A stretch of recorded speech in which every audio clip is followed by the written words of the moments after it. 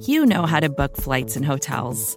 All you're missing is a tool to help you plan that unbelievable travel experience. That's why you need Viator. Book guided tours, excursions, and more in one place. There are over 300,000 travel experiences to choose from, so you can find something for everyone. And Viator offers free cancellation and 24/7 customer support for worry-free travel. Download the Viator app now and use code Viator10 for 10% off your first booking in the app. Find travel experiences for you. Do more with Viator. Chapter 10. The PC and PO.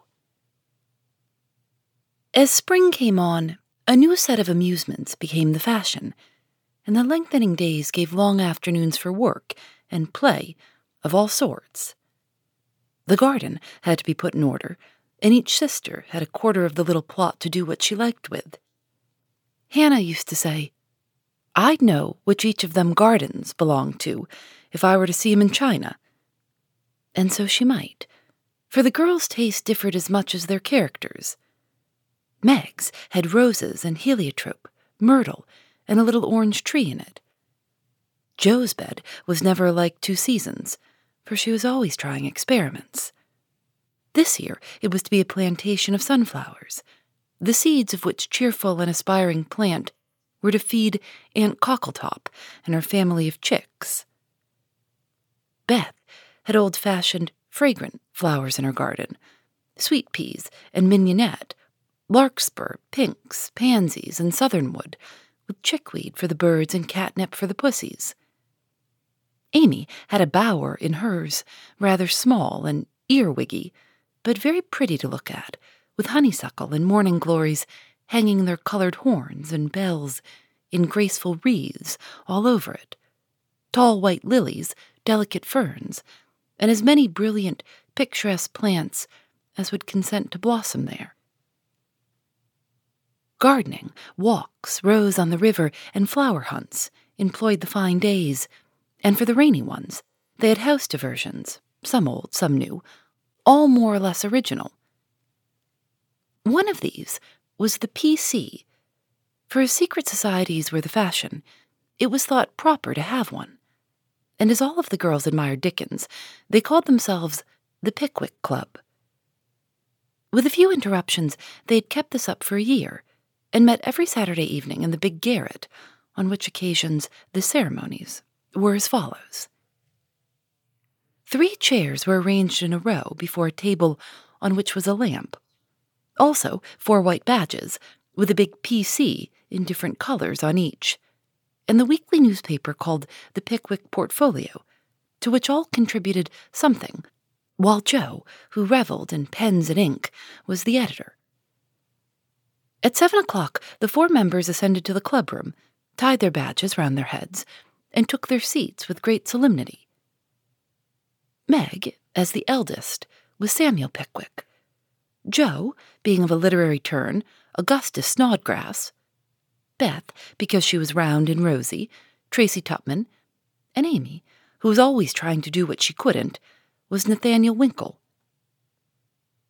Pickwick, the president, read the paper, which was filled with original tales, poetry, local news, funny advertisements, and hints, in which they good-naturedly reminded each other of their faults and shortcomings.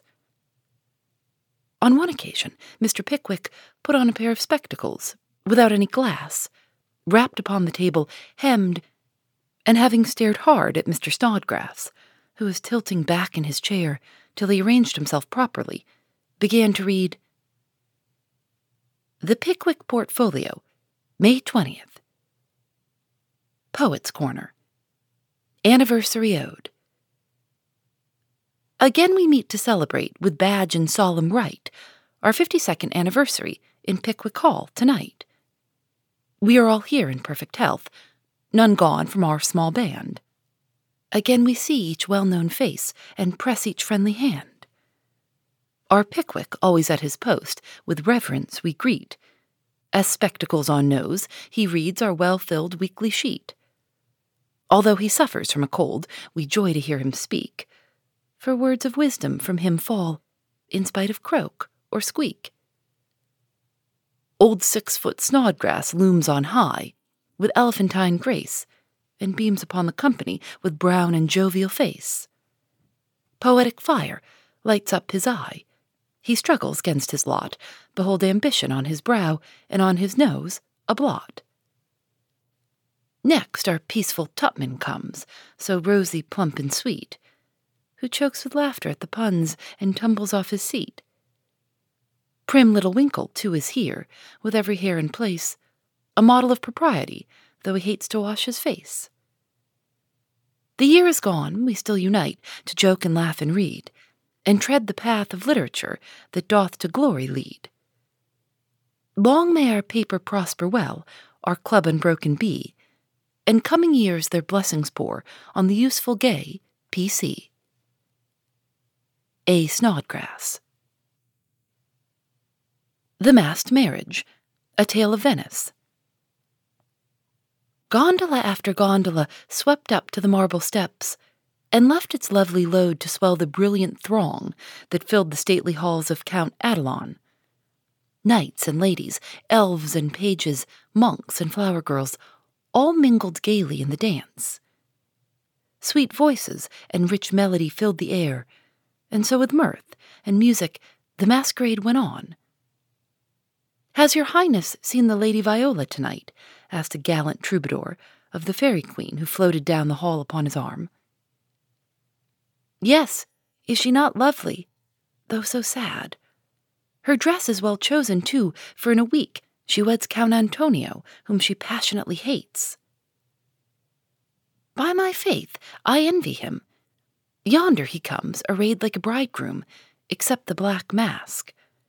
When that is off, we shall see how he regards the fair maiden, whose heart he cannot win, though her stern father bestows her hand," returned the troubadour. "'Tis whispered that she loves the young English artist who haunts her steps, and is spurned by the old count," said the lady, as they joined the dance.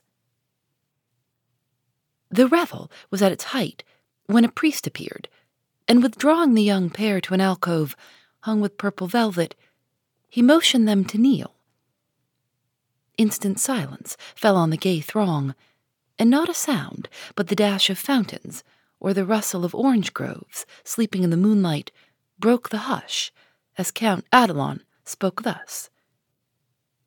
"My lords and ladies, pardon the ruse by which I have gathered you here to witness the marriage of my daughter. Father, we wait your services."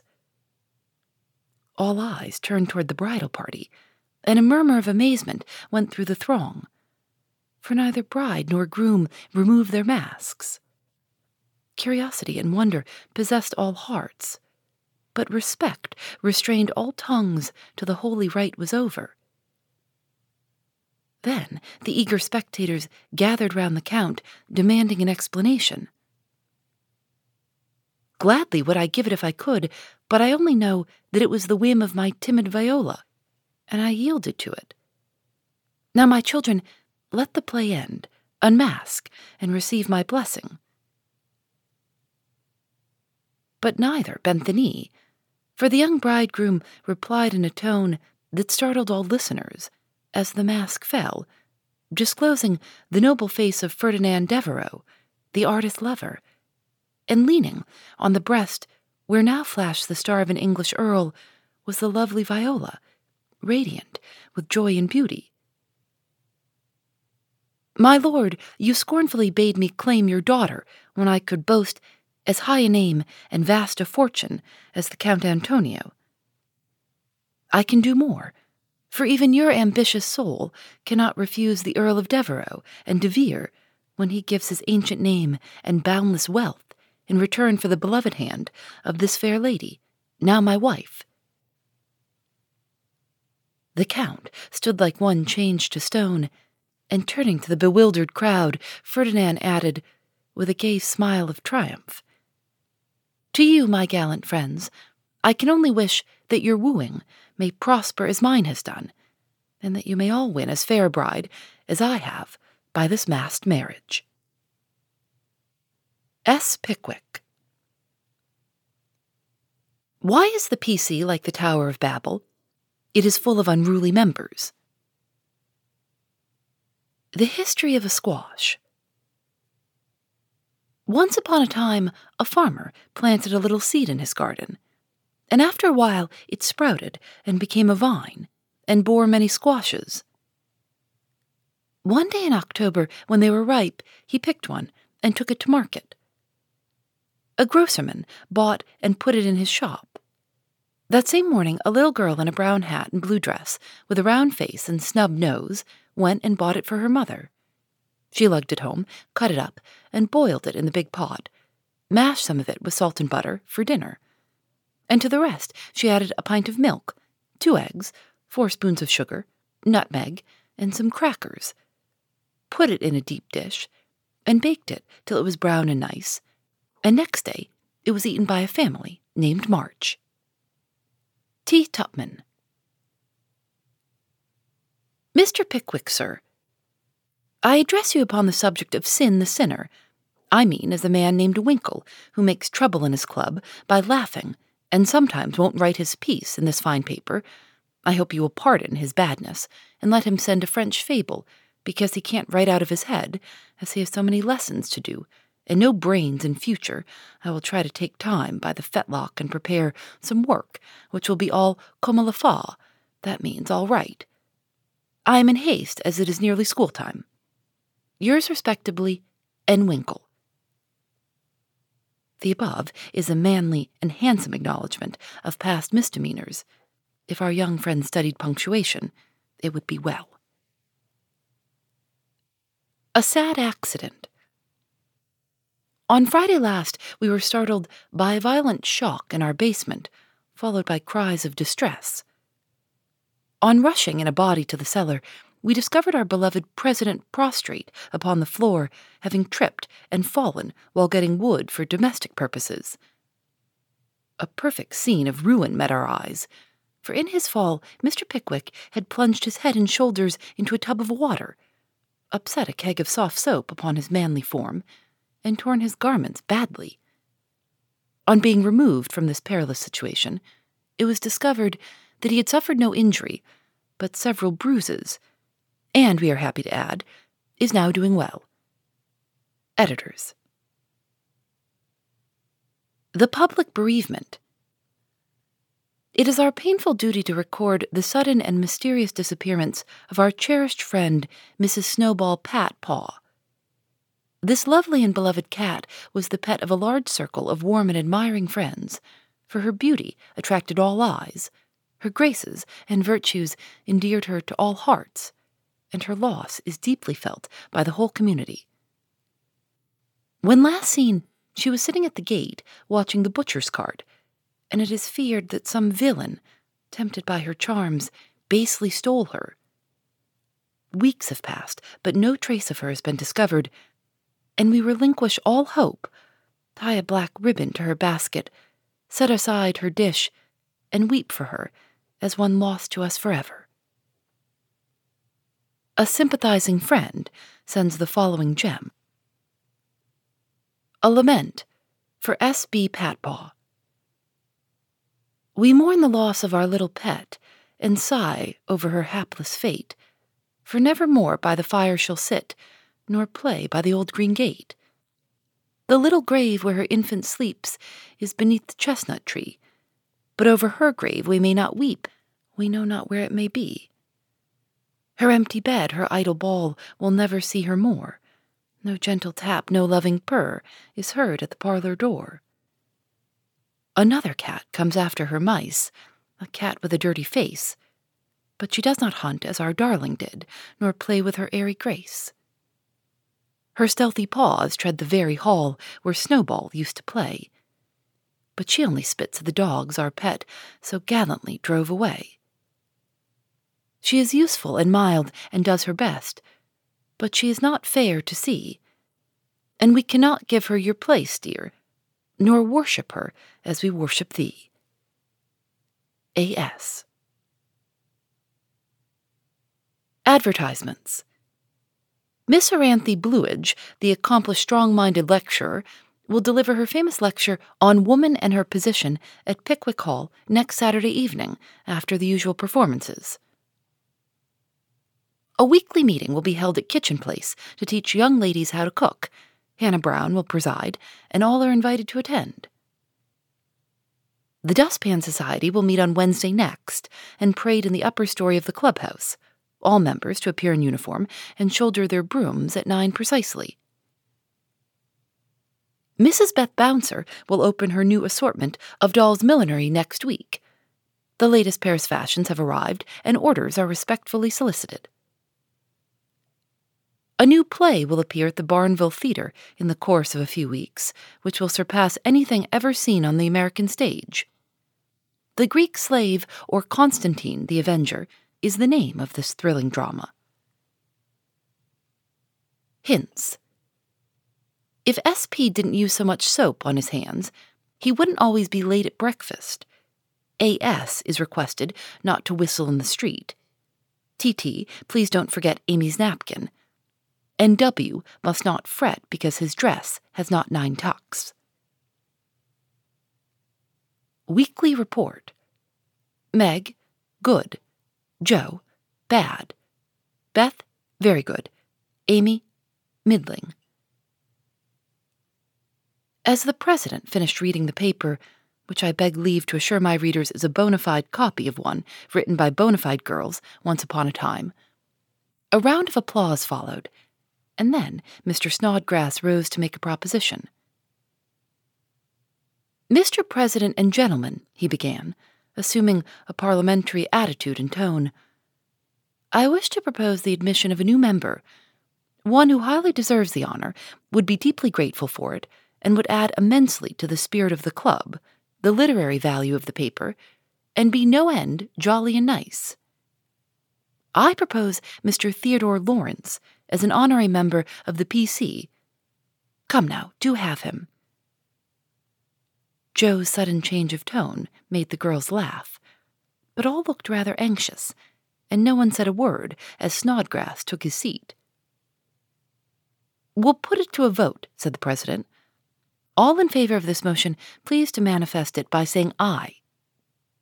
A loud response from Snodgrass, followed, to everybody's surprise, by a timid one from Beth. Contrary-minded, say no. Meg and Amy were contrary-minded, and Mr. Winkle rose to say with great elegance, We don't wish any boys, they only joke and bounce about. This is a ladies' club, and we wish to be private and proper. I'm afraid he'll laugh at our paper and make fun of us afterward, observed Pickwick, pulling the little curl on her forehead, as she always did when doubtful. Up rose Snodgrass, very much in earnest. Sir, I give you my word as a gentleman, Laurie won't do anything of the sort. He likes to write, and he'll give a tone to our contributions and keep us from being sentimental, don't you see? We can do so little for him, and he does so much for us.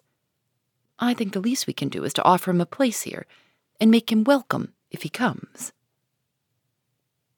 This artful allusion to benefits conferred brought Tupman to his feet, looking as if he had quite made up his mind.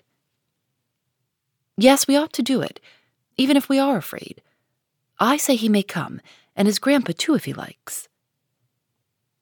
This spirited burst from Beth electrified the club, and Jo left her seat to shake hands approvingly.